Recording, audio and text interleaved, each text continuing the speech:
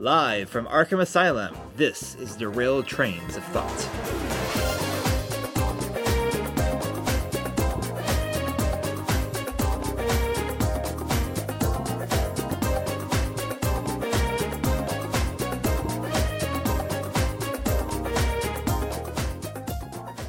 Well, hello, folks. Hi, Tim.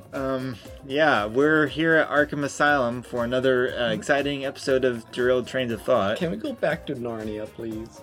I would like nothing better. Oh, boy.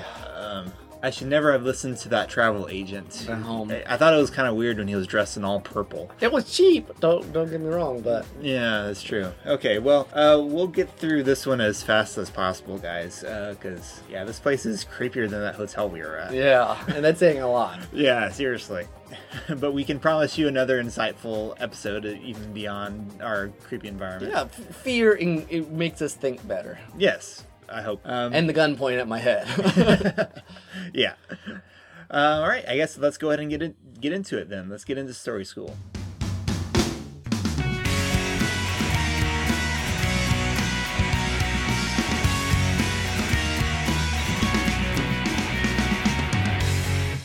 So, again, we're kind of playing off of episodes here. Last time we talked about God and fiction. This week, or this episode, we are looking into how we portray evil. And we'll try to make this distinct from our villains episode. Yeah, but we think there is enough content here to be unique, but we don't want to it might be easy to overlap, so we're going to attempt not to. Yeah, there'll be a little probably, but we'll do our best. Because we're thinking evil more in the more how and why do we show certain actions as opposed to certain people, I guess. Yeah. Tim, I told you that I thought maybe a decent way to do it, at least think about this, and how we view evil, is I find it very interesting that when you talk the Divine Comedy, if people even know what you're talking about, they've usually only read one of the three books, which is Dante's Inferno, which is concerned with hell. And there seems to be a fascination with that sort of thing. You know, there's two other books. There's one about purgatory, which, okay, nowadays I see it's not very popular.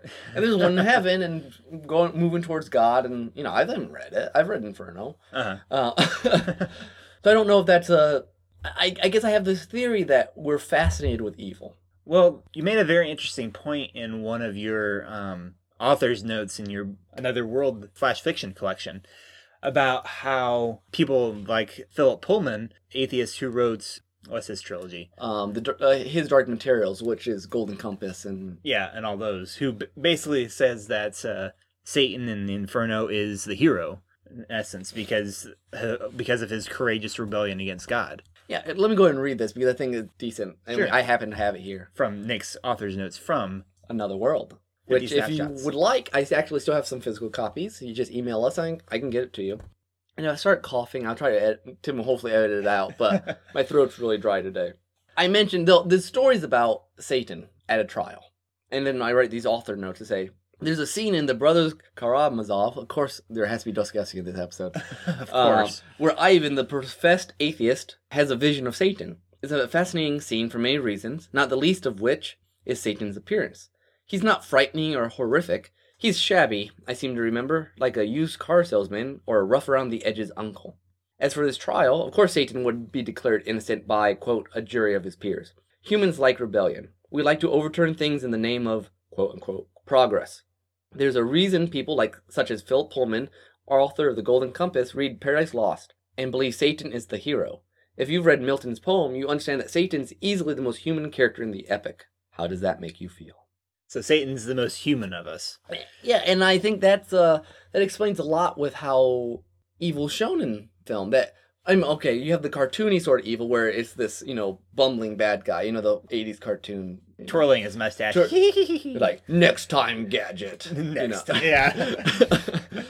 But as you get modern, especially modern, but not just modern, adult fiction, for lack of a better term, like the gray. Like, they'll show that things are evil, but there's a fascination, there's a reason, Darth Vader is fascinating, and Boba Fett, and Ben Linus, and, And we talked a little about some of these reasons in the villains episode. Sometimes it's because they're more powerful, they get away with stuff, and that's certainly where the appealing to our human rebellion. They often seem smarter than good guy. I mean, they always, you got the, they'll always have these cunning plans and Well, and as in that one situation we looked at, oftentimes they have the rule of the land for a period of time. You may have a rebel force that takes them out, but for a while they were in charge. Well, here I'll use a recent example. I've been watching this show Alcatraz, Okay. which is basically every week some guy from Alcatraz shows up and they have to go hunt him down. They're all these horrible people. There's a poisoner and a person who plants bombs in random places just to blow people up, and a person who kidnaps kids and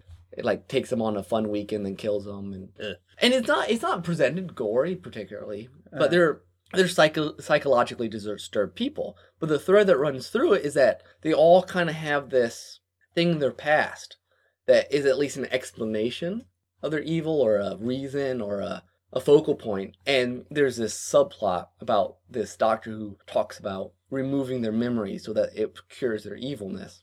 Which is something that they deal with on Babylon 5 too. I'd like to point out. That's true with the This is one telepaths. Of the, telepaths. One of the psych cops, I think, can. Yeah, they wipe your brain, and that's one of the capital punishments. So you basically a complete personalities change. There's that monk who was like a murderer, and they had wiped him, and he became a monk. Mm-hmm. And then he started remembering pieces of who he was. Did he remember fully, and did he get mad about it? I don't remember. I don't remember. Okay, it's been a while. But I think we come to a crux here that how we portray evil, at least modernly, tends to be there's an explanation for it. That something in your past, something happened. We psychologically explain evil. Mm-hmm. But I don't know that that's the only way or even the best way to do it. I mean, it certainly is a way. I mean, there are psychological influences, but is evil then simply bad choices? Yeah, we don't like the idea that we're all inherently bad. In fact, a lot of times you'll see villains, spouting off that all humanity needs to be destroyed and all this kind of stuff. Which, in a sense, we do deserve that. But because it's only because that God provided a way out of that and because God finds value in human life. That that's part of the reason why we fight against it. That's why we don't go off and commit mass suicide or something. Yeah, exactly. And the bad guy often likes to say, "You're just like me." Yeah, if you just did it this way, yeah, sort of thing. Well, and that's an interesting. Let me do the flip side. Is that at least, especially in movies, and not quite as much in books, but what's evil person is evil because he does something that makes you feel bad. Okay, yeah. Killing's always evil murder. This kind of brutal, CSI sort of, there's blood everywhere. Because you have this emotional reaction to it, that's not right. It's gory, it's disgusting, it's whatever. Until you reach that threshold when you're a teenager, for that couple years where you laugh at all the gore, you think it's hilarious. But, but you don't see quite as often the sense that things are right or wrong simply because there's a standard. Sometimes there is, like if you have one of those stories about like a child serial killer or something. I think children still tend to be one of the few areas where people say, no, you're not allowed to do this. No, but what I'm saying is, it's wrong because it makes us feel bad. Not because it's... Society has decreed that it's... I mean, it's decreed bad because it still makes us uncomfortable. Uh-huh. But once it stops making us uncomfortable, is it still evil? Okay. I see where you're going with this. Adultery isn't evil anymore because we all feel comfortable with it now. It's a bad choice. It has consequences, but it's not evil. Yeah, okay. And I think that portrayal of evil is, relatively prevalent, but I'm not sure. I personally don't think it's the best. Now, it's probably the easiest because you can make someone dislike your... This is why your bad guy or whoever, your evil always has to have some sort of killing of innocence or... involve children somehow, or be random, or be twisted. I mean, that's much easier to sell as evil than something most people do. Yeah. Even if from, say, a biblical point of view, it's still evil. Right. Well, and the other thing is, that's a very good point, that as opposed to something that everyone does, but also... I mean, if you try to have a character who's just pure evil for the sake of being evil, no one's going to buy that. Mm-hmm. But nowadays, there's always some sort of psychological reason for it. Which I'm not necessarily against, but that does play, especially for the, like, Alcatraz, very twisted evil. Yeah. It usually has some sort of... Right, but it can sometimes... Excuse it. Yes. That's a lost sort of... Yeah, it can sometimes excuse it, yeah. Well, let me pose another question to you that's kind of related to this. I read a very interesting forum debates on the webcomic that I follow, the webcomic that I follow the most, Order of the Stick, which I've talked about on here before. But there is this conversation about how he portrays goblins because it's, the setting of the webcomic is a very D&D fantasy type setting where goblins are most typically like the most common monsters that you're going to go off and kill. Yeah. Lord of the Rings, they kill hundreds of these things. Yeah. In the webcomics narrative, one of the antagonists becomes sort of an anti-hero because he's trying to make the goblins appear as a legitimate race as opposed to these creatures that are always just getting slaughtered by paladins.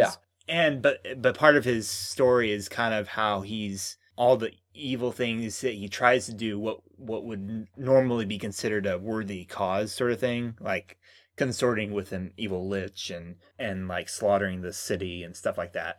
But he's trying to do a good thing because his people were repressed and stuff. And so there was this debate about this on it, and the author of the webcomic himself said, look, the whole reason I did goblins like this is that I feel the whole idea that having a sentient humanoid race that is always that is always strictly evil, he considered that kind of a racism. It's like that's not realistic. Just because they're a different color or they have different ears or something than you, then that doesn't give you an excuse to slaughter them, even if this is only just a fantasy setting. Yeah. And I thought, well, that's a very interesting argument, and I can see where he's coming from. Like, I guess I would ask what your reaction to that is. Well, I guess in the terms he framed it in, saying it's a sentient race and they should have basically choice, whether they're going to be good or bad. That's an interesting way of looking at it. I think that like the Lord of the Rings orcs, I don't remember what the Silmarillion says, but I think they were kind of fashioned out of people already. Yeah, that they are given over. It's kind of like fallen angels, right? Where they've already made their choice and they're not going back. They're not going to switch. Yeah, and I'd say probably most fantasy monsters that are like that, whether it be in a book or D&D, that's probably what they're saying. They're mindless. Whether it be orcs or Cybermen or Daleks or what have you. It's like they're never going to change. It's too late for them, that sort of thing. But I guess I wonder if what he's saying is like, if there's any measure of sentience in there, you should be able to feel free to have room for redemption. You're not necessarily qualified to massive slaughter, which I can partly see, but I also partly see a problem with. Because like you said, fallen angels. I mean, demons are, in a sense, a sentient being that there's not really, I don't think, as far as I know, the Bible doesn't give much indication of redemption for them. And I wonder, I mean, again, what plays into it is not just sentient, but also other factors that we don't, both in Tolkien's example, if I'm getting it right, and in the demon example, that we don't really understand the way their moral makeup works or the way they made choices. Or I wonder with the orc, it seemed like they're basically humanoid. They're on the same sort of plane of existence. Which I think that's the good thing about the psychological approach is that you have this ability to change. Yeah. Like I think even Doctor Who, there was that one Dalek who. Yeah, the very very first Dalek episode they did was kind of about that. The Doctor just wanting to kill him because all Daleks are awful and this kind of stuff. And the Dalek is like, well, you'd make a pretty good Dalek yourself. So I think that, honestly, I think that's a very interesting way of tackling the subject. I mean, to me, on a technical writing level, it's largely on how you set up the creature. I mean, because a lot of 50s horror movies are just. Yeah. They make a creature because all they really want is something bad. It's like a force of nature. It's like it's not a tornado, it's a swamp thing. Yeah. Yeah, no, that's true. Unless you're Alan Moore, and then you probably do interesting things with it. But, but that's true. I mean, we've had monsters in fiction since, Odysseus, basically. But then sometimes even say Frankenstein, that's a very psychological monster. Very like that's true. It's just hurt, So I think there's ways to play it both ways, and I don't think either way is wrong for the writer, as long as you kind of set up the rules to begin with. Right, yeah. No, and I agree. Are you going to betray... And because I think portraying evil, there's at least two ways, and I haven't thought through this completely. There's one where you just say, this thing, person, whatever is evil. We're not going to argue about it. We're going to make it just simply, for the sake of whatever you're saying, this is bad. This guy, this creature, this race, this... a lot of times we have alien races that are like bugs or lizards, and they're just evil because they're just evil. Right. Shadows. Yeah. Another Babylon 5 reference. You need to watch it if you haven't. Yeah, obviously, since we keep talking about it. Or at least start at season 2. But then you can also do the portraying evil as a collection of choices. A collection of moving one way or another way. Now the problem with that is you actually have to say that there's another way you can move, and what's the differentiation between being good and evil? Is it just not doing certain evil I mean, is being good just the absence of not being evil?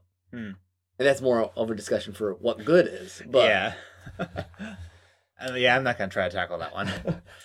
The trick is, though, I think, like, if you create any setting where, okay, you just have these creatures that are, we're just going to generally assume that they're evil, then you're going to have, like, if it's a shared universe sort of thing, eventually you're going to have some writer who's like, they're all evil except for this one, who's like, no, they're just misunderstood. Yeah. Which, we joke about it's just misunderstood, but it's actually a really good plot. Yeah, no, it certainly can be. And the way they changed, like, Ben Linus over the course of Lost from being an absolutely despicable character to someone that you actually feel really genuine sympathy for is an astonishing change. Speaking of Benjamin Linus, reminded me of it, but, because they torture him early on, and you don't know if he's actually bad or not at that point. Yeah. But you have this. My mom always did. Well, okay. You don't know if he's telling the truth, I guess. Yeah. Which you never really do. But it comes up with my personal pet peeve on how they portray evil as compared to good. That somehow being evil is being on one side, but being good is being on the other side, though you can do almost all the same things. It's like, in order to defeat evil, you must become evil. Yeah. Or to defeat the monster, you must become the monster. Which, to me, then, what's the definition of evil, then? Is it just not being on the side of the hero? Mm-hmm. To me, that's the lame way to portray evil, because you have so much. You can say a lot about what you're declaring evil. I mean, by what you decide is evil in your story, you say a lot about how you view the world. Mm-hmm. It also makes a difference too. I mean, if that's the only thing that distinguishes your villain, that doesn't say much for your hero either, actually. Because, I mean, if your hero doesn't have his own moral standards by which sometimes they have a goal, but the means don't matter. Yeah. Which is a personal pet peeve of mine, but it seems like one of the Riddick Chronicles was like that. I didn't want to watch those, but yeah, I haven't seen them. Come on, Vin Diesel. No, is that Vin Diesel? Yeah. Well, I read a very interesting interview, and hopefully this ties in. I read an interesting interview with, I can't think of his name right now. I'd have to look him up. In World Magazine, they did this interview with an author in the most recent issue who's a Christian, he's written some YA books, fantasy setting. He's obviously very influenced by Lewis and Tolkien. But they were talking about, like, how dark should a story be? And I don't remember if this was exactly the answer to his question, but he commented that he didn't particularly like the Joker in The Dark Knight, because the way he put it was the Joker is just this absolutely insane guy. He's somewhat omnipresent. He gets to these places faster, like really fast. He is able to orchestrate the stuff so perfectly, whereas Batman is just a billionaire in a goofy suit, which I thought was a really interesting statement. I mean, most people who remember The Dark Knight remember the Joker. Yeah. And so that's an interesting statement in the sense of you've got a villain that in some way outshines the hero, which is always a problem in my book. Yeah, and I agree. In that movie, the Joker really does, for all kinds of reasons, the way he's written, also the way he's acted, which is insanely awesome. But the character himself, there's a sort of, and it's not the only movie, but there's a sort of glorification of evil. Okay, yeah, he's bad, but he's kind of got a point. He's good. He's kind of got a point, and I'm not necessarily against giving the bad guy a point, but I guess my definition of evil is that it's wrong, and I'm not sure you want your wrong person being idolized. Yeah.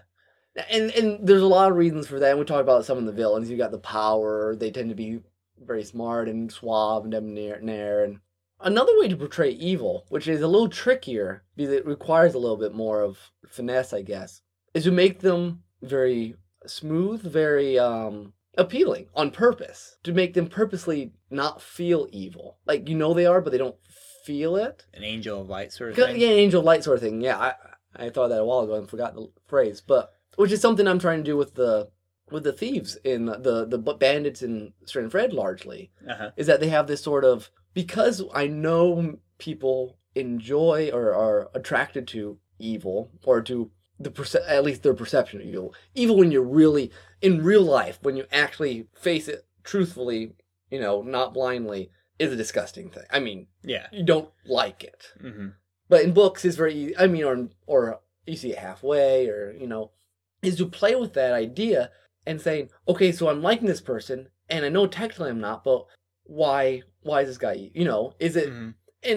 and I don't know if it'll work in my book, but it's largely that there's these standards that the people have, the Horizon people, they say this is right, this is wrong, these guys are on the other side of it, but having to hold on to that while half their people are being attracted to their exciting lifestyle and Mm-hmm. this sort of cerebral wrestling with. Yeah, I'm looking forward to seeing. I haven't read this yet, obviously, but I'm looking forward to seeing how you tackle that because you were kind of setting that up in Yeah. book 2 because the Horizon folk are this very conservative folk, and They're very conservative. I don't mean that necessarily in a political sense, but I mean maybe they would be, but just in the sense of They're a little bit Little House on the Prairie. kind of, yeah, yeah. And so I mean, and whereas the thieves bring in this much more kind of modern influence of, hey, just let us do what we want. It doesn't matter, but don't make us go by your rules, man. and they're not necessarily doing anything bad at this point. Right, They're just right. like, look, we have different ways of living. Why don't we just get along? And try to argue how much of this sort of accommodation is good and how much of this sort of accommodation is a threat to the Horizon people. Right.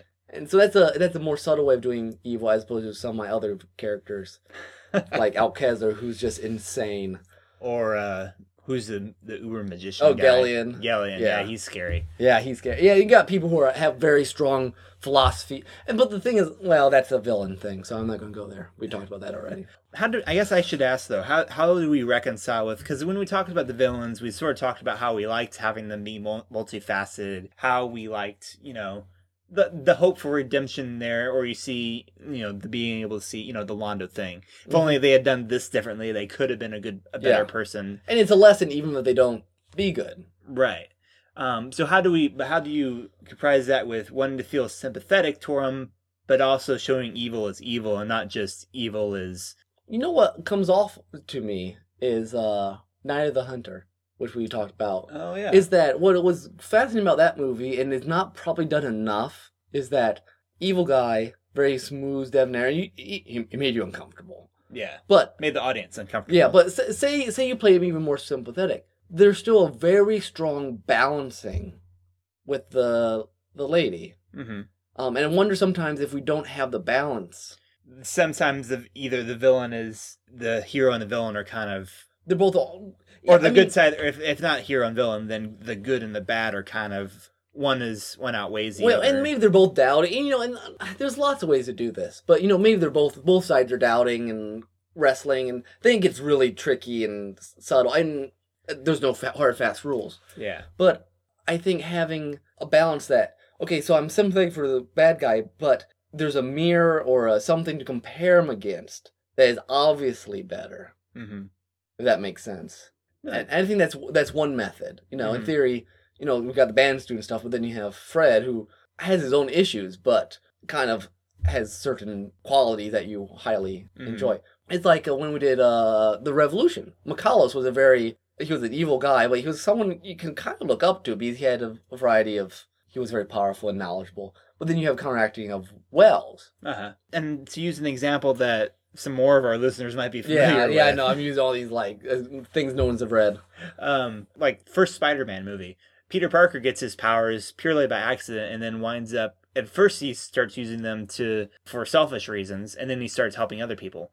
Norman Osborn actively seeks out his power, gets it, and continues using it for his own reasons. Now, granted, in a sense, he had some justification, he was just trying to save his company. They were unjustly trying to kick him out of his office, yada, yada, yada. But that doesn't excuse the things that he actually did once with those powers. Well, that's a nice, talking Babylon 5, you got Londo, but you also have Sheridan, who's basically, by the end, talking last episode, kind of a Christ figure. Yeah. I mean, he's kind of just ascends into heaven at the end of the show. So you've got you've got your good balance of... And I think this is why it's good to put these two conversations together. We talked about God in fiction, but we end up talking a lot about faith in fiction. Faith in fiction and super Christ-like figures in fiction. Okay, yeah. And not that you have to go that far, but to have that, if Batman had been a stronger character in Dark Knight, maybe he would have been a balancing act too. Yeah. And the see, Joker. and see, I always felt that the way they ended it with like Batman being chased by the police and basically they basically lied to cover up Two-Face, or what's his real name? When I guess going insane. They were lying and to the public in order to, and I was like, that's still kind of proving like the Joker was saying that you, in order to maintain order, you'll essentially resort to deceit.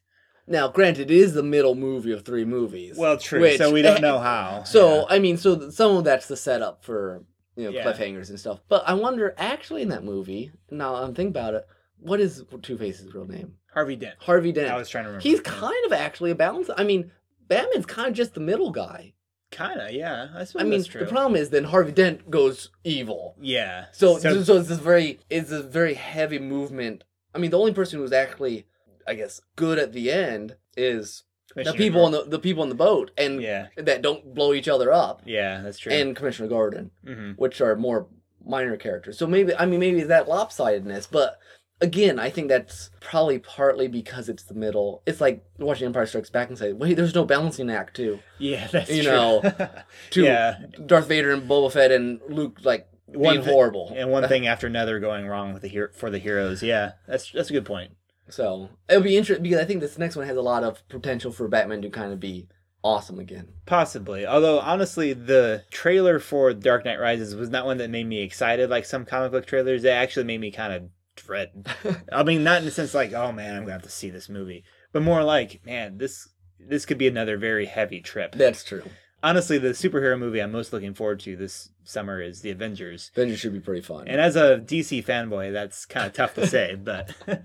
So we've jumped around this decent, but I think we've really come down on the fact that the way you portray evil you gotta be careful in some ways if you don't want it to be the focal point. Now, I guess maybe some people don't care that they like to talk about, they like to live through this sort of power trip on the evil side, but... Well, then again, you've got Ted Dekker, who tends to, in my opinion, I mean, he's a Christian writer, but in my opinion, he often focuses too much on the evil, which he would say is in an effort to shine light on it and to kind of expose it, which I think there's use for it, but I often think there's too much of a percentage of his books that's on that, and not enough. It's lopsided, in my opinion. And I wonder, and I think, obviously in all these conversations, different authors will have different... Oh, yeah. But yeah, I can completely see that. He probably just thinks that we don't think about evil, and some of the culture doesn't think about evil as a category outside of these sort of extreme instances. That outside of murder, children-related things, and some other, that there's not really a category that's called evil. There's a category called mistakes. That's right. Yeah, I see what you're saying. And I haven't read much Ted Dekker, so I don't know if that's what he's doing. No, that's a valid point, because most of his villains are evil from a very spiritual standpoint, not just like they were psychologically abused or... Well, doesn't he make a sense... Doesn't he kind of very, in some of his books, give a very physical kind of gross out factor to what's really not necessarily a giant sin in the sense of... Like, isn't there one in the Circle trilogy or something like that, where they're like, have filth all over them and worm and they're enjoying it? Oh, yeah. Yeah, that's the Horde. They're like, have some sort of really flaky skin condition, but they think it's just completely fine. Okay. And all the people who have been saved, in essence, have normal skin, and they're like, you guys are gross. I mean, I think it's worth focusing on evil as a way of, if it's to say it's evil, and not to kind of just... No, that's... That's a good... No, you make a very good distinction there. Yeah. Okay, well, that's one of our rambles that we hope you enjoy, or at least got some new insights from. If not, you can be nice to us, please.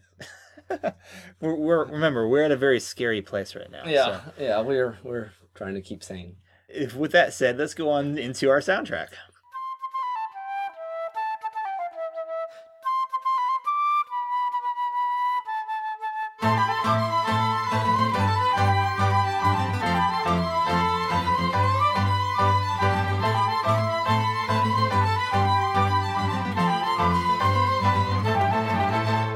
So, Tim might think this evil, but I decided to pick another Maze Dude remix. You couldn't help it. I understand. It's your conditioning. It is my condition. Actually, I did try a lot of different things, and he just kept coming back. He does a lot of kind of dark sounding songs, and which I really dig the dark sounding songs.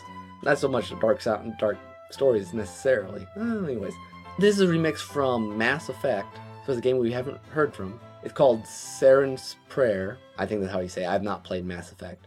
And I picked it largely because it has this sort of dark but cool vibe that we often get when you're thinking about that sort of powerful version of evil, you know, that we sometimes get portrayed. And it's just really catchy. So, hope you enjoy.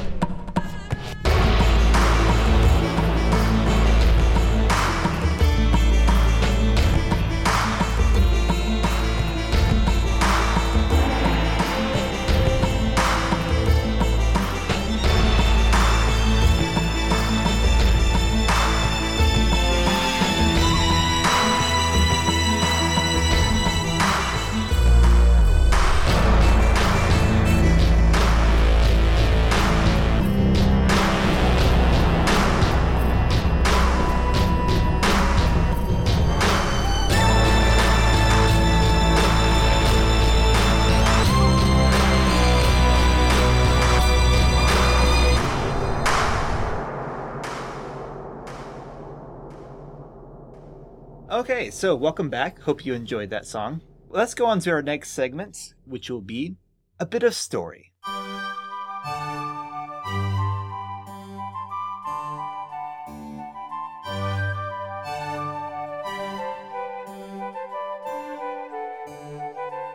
So this was kind of a last minute idea that we had. Yeah, we're not particularly well prepared for this half of the podcast. Sometimes that happens. Been a crazy week. But since we were talking about Nick's flash fiction, The Accuser, we thought we'd go ahead and present a dramatic reading of it. So here is The Accuser with the two of us and Nick's wife, Natasha Hayden.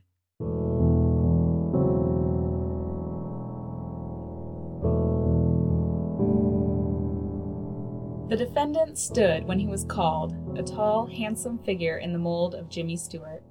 He blinked a little and ambled to the stand, his back erect, not proud, assured. There were some growths of hair upon his chin and upper lip, as if he had forgotten to shave. His eyes were bright and lively, and as he faced the court, a good-natured smile flitted across his face. The tension was palpable as he was sworn in, but it proceeded without incident. The defense questioned its witness, then turned him over to the prosecutor. Your name is Lucifer, correct? Yes, that is what I said earlier. You understand that you are accused of countless incidents of murder, extortion, blackmail, and betrayal, and that these acts have caused untold amounts of suffering? I'm aware of the accusations. I've been aware of them for a long time. You claim to be the victim of a continuous and well-funded smear campaign. I'm innocent on all accounts, so yes, that is what I claim. Tell me, what book did you take your oath upon? The Bible? The Bible clearly states that you tempted mankind, and that your desire to drag as many of us into hell with you as possible. Is that not so? Does it really say that?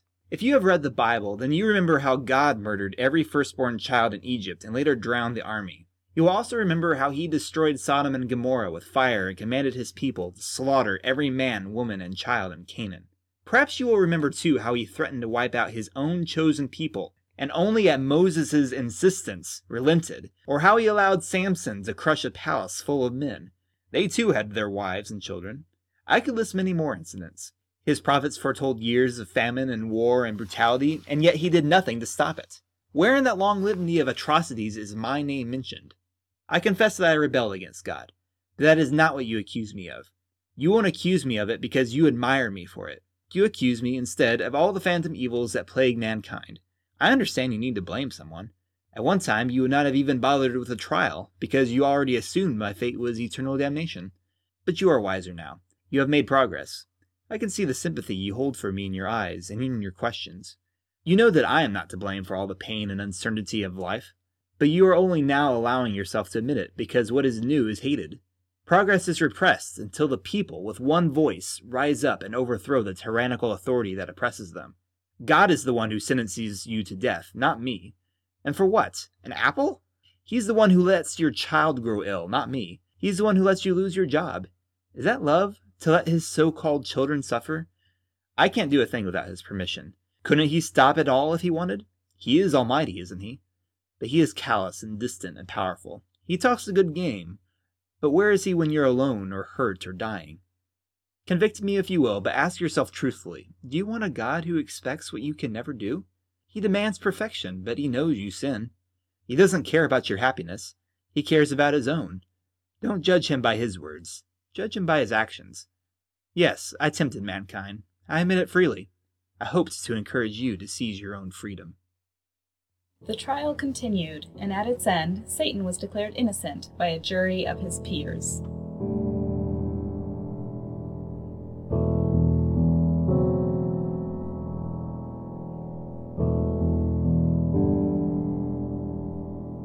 So, that is not to say that we would acquit Satan, but it is a very interesting argument to put on his own terms.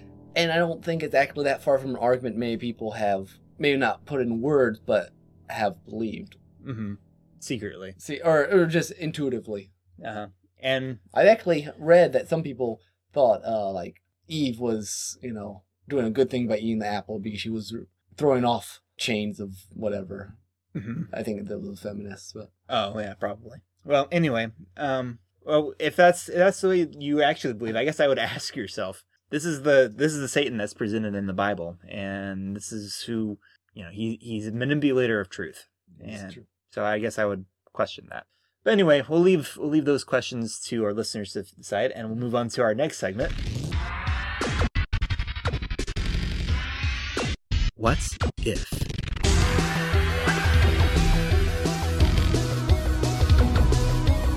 Okay, Nick, our what if question for today. What if you could create your own cartoon all-star team? It can be for any kind of sport you like.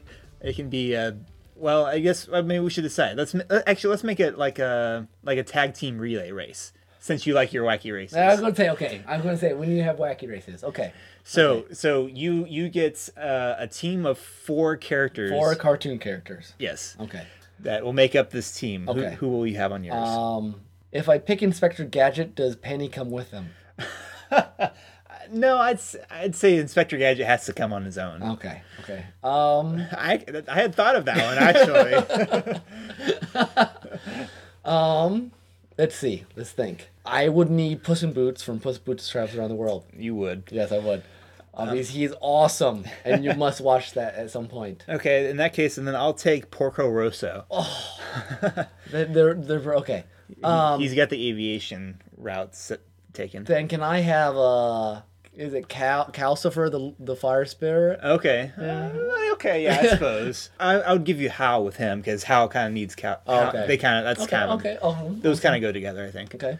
I'm gonna say Speed Racer. I'd never actually seen the cartoon. I'm more familiar with the movie, but I'll say Speed Racer. I want Rocky J. Squirrel. Ooh, okay. I kind of like that for Speed. So he's your aviation, and he knows what he's doing.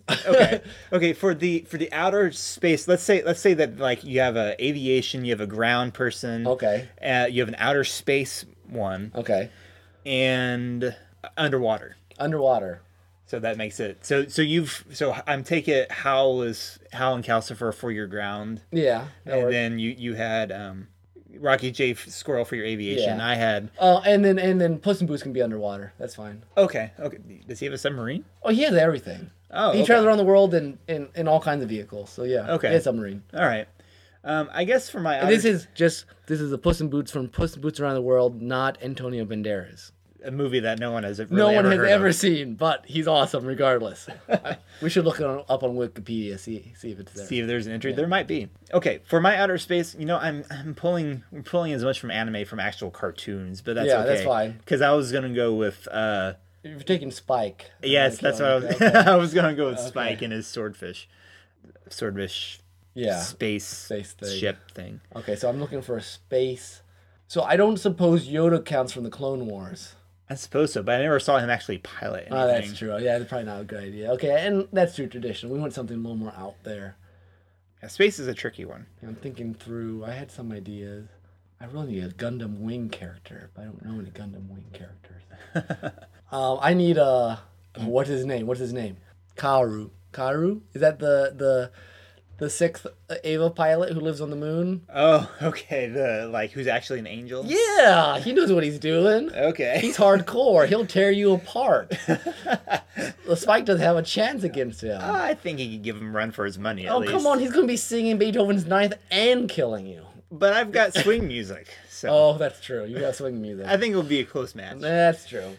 It's a very bizarre match. It wasn't him. I might have to go with some Thundercat. Okay. Under what? Man, I made a really hard one for myself. Don't we have 4 people now?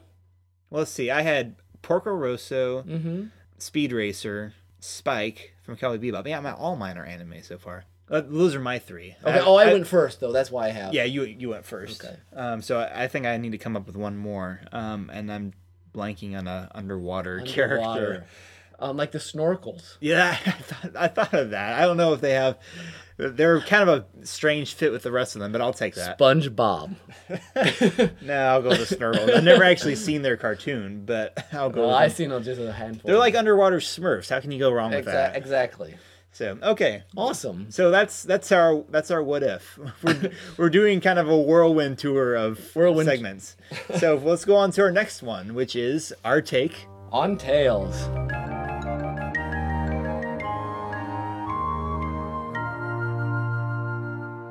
So I think we need to do a very brief TV rundown. Yeah, of what TV shows we're watching right now. Yeah, if you're not watching Once Upon a Time, you need to be watching Once Upon a Time. It is the best, currently our favorite show, probably. Yeah, followed by Alcatraz for me. I think Alcatraz is a very good show. Well, let's talk about Once Upon a Time real quick. Yeah. The Grumpy episode is the one that we most recently saw. There may be another one before this podcast comes out. Should be. But it was kind of fun. At the same time, I was kind of agreeing with some internet things like, does every single backstory have to involve romance? I mean, I know it's a fairy tale thing. I think it's hard to get around that. And what I most appreciate about their backstories is that the little things that connect, all the fairy tales are a vastly different world. I mean, Yeah, originally. true. They have this world system kind of being made. You know, you got the fairy dust, and you got the dwarves have this job of mining the diamonds to become the fairy dust, and the fairy dust kind of runs the world, very magical light on the island sort of thing. Yeah. And I like the fact that everything's connected, and you know, and Belle shows up, and that's kind of where she's being hung out. You know, Yeah, that was nice. I like the fact that there's kind of this coherent world being built out of all these bizarre fairy tales. I am very curious how many kingdoms are in this this land. The 10th Kingdom. Did you ever watch that miniseries? No, I never Oh, did. that was kind of cool. But I guess that's fitting too for a fairy universe. It's always kings and queens being involved somehow. Yeah, and when I have a feeling love will be kind of the theme of, well, because true love is what breaks curses, you know. Yeah. So my theory has always been, not always been, but kids are a big deal in this. Yeah. No, they really are. And I would not be surprised if somewhere near the end, to break certain curses, Henry and the mayor have to actually have this good relationship reestablished. Interesting. I don't know. Because that's the only broken. I mean, that's one of the broken relationships. So they're playing her both ways. I could see a redemption arc for her at some point. Interesting. I do feel that they do need to make some more breakthroughs in terms of like, you can only go so many episodes with like, they always have like these very minor victories, but then there's always something really worse that's going on. Yeah, the queen is always.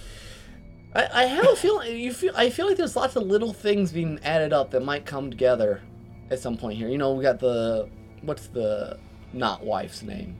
Oh yeah, the one who just disappeared. She's disappeared, and then you got the writer still there. The writer is interesting. I have a feeling he's going to be a very powerful ally. And you got. I just feel like there's lots of little things that are kind of just being. Of course, that sprinkled around. Of course, that could just be our bias there. We want it's the writer character. The writer will come to the rescue. In the fairy tale world, the writer's always awesome. Yeah, exactly. Have you ever? Well, that's very never-ending story. that is true. Although I had heard some people speculate that he's actually Stephen King, because it's a Maine. And Stephen King's always writing himself into his own books, at least in the Dark Tower. And then you haven't watched Alcatraz. No, I haven't seen much. I think it's built. I mean, for being largely a escape convict of the week sort of show, very compelling flashbacks. A lot, you know, you can tell there's this slow net of connections, and they're spacing it out really well. There's a little bit, but not too much, but they run very much, and both of these shows run very much in the Lost style of flashbacks. Yeah, well, they're both Lost writers. There's Lost alumni. Yep. But yeah, Alcatraz is filmed. Jack Bender's working Alcatraz, so some of the cinematography and set is really great. Jack Bender, a big TV director from Lost and Alias. I think he worked on Alias too. I think. But it's a very slick show, and I like the characters, and we'll see if it gets into a rut or not, because there is always next guy who escaped. But I've been really enjoying it. I mean, it's darker than Once Upon a Time. Yeah, certainly. I'd be curious to try it out sometime. My TV's watching habits are not real regular. That's all I had. I caught up with Terra Nova. Okay. Which then they canceled it. Did they actually end up canceling it? Yeah. Because here's the thing. It was a weak start and kind of piddled around. Not bad, but not great. Mm-hmm. And the last couple episodes, they really knocked up their game. And it was still a little cheesy or whatever. It was really good. I wanted a new season by the end, and then it's too late. It just took them too long to get anything really moving. Yeah, that's usually the way it goes. I guess the one that I do try to catch occasionally, and I don't always get to because I'm usually busy on Thursday nights when it's on, but is Person of Interest. Oh, I want to catch up on that when season 1 is done. I've had a chance. I've seen episodes here and there. My family has been able to keep up with it much more than I have. But what's fun about it is that it's sort of a procedural cop show there's always something unexpected. It's a really nice mix of the spontaneity and because sometimes, they get this name. I don't know if you remember the basics. I watched a couple episodes. So, they get this name and they know that either this person is about to be targeted to kill or he's eventually going to try killing someone, but they don't know which it is. So that always, sometimes you're convinced that it's one way and it turns out to be another. Sometimes the hunch was right, but it's really interesting the way they're able to use the conventions that they set up, and so that it feels sort of like a procedural, in that that they're going to follow this guy for a while and they'll try to get close with him, but there's always something. It's less procedural than like your average crime scene investigation show. Yeah, that's one of those I would like catch up on because I watched a few episodes and I thought it had a lot of potential and it was really well done. Yeah. And great characters. I mean, both the main characters are very compelling. Again, very different from Once Upon a Time. They're very stoic, kind of reserved characters, but very cool. And then real quick, not really TV, we need a brief recommendation to go see the movie you just watched. Oh, yes. Yeah, not related to TV at all, but we finally saw The Secret World of Arrietty. And yeah, good stuff, good Ghibli goodness. My favorite part was just the environments and stuff. Just because, I mean, you're seeing everyday things from a very made to look very big. And so it's just, again, with the kind of Ghibli beautiful backgrounds and art that's inherent in it. It's just really cool and worth seeing in the theater. If you have a chance, you better hurry if you get to it because I don't know how much longer. By the time this podcast comes out. Yeah, exactly. Exactly. But all right. That's good. And that will be our take on Tales. And we'll wrap up this whirlwind of segments with Project Update.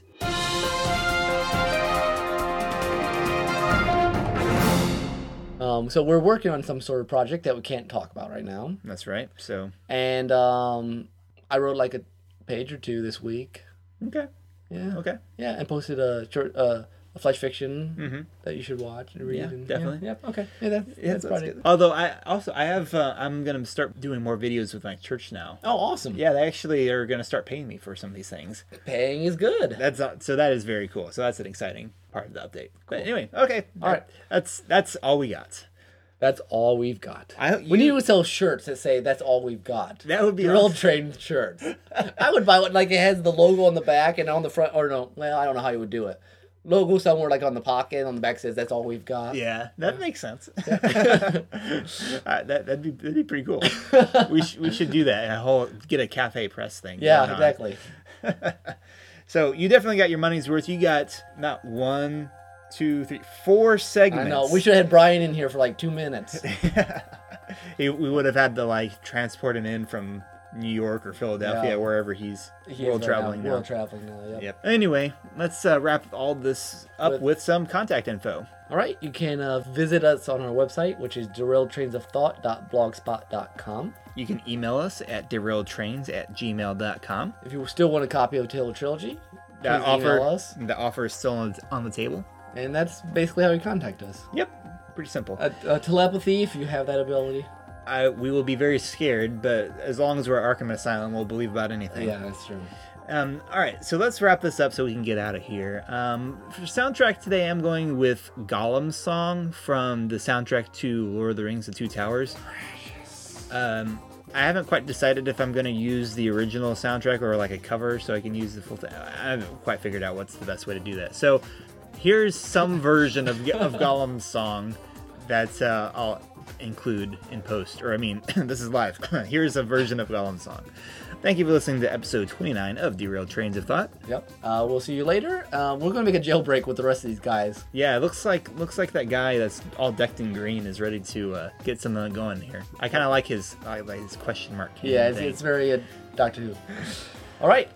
See you later. This has been Tim. Oh, yeah. This has been Nick. Bye-bye. Bye.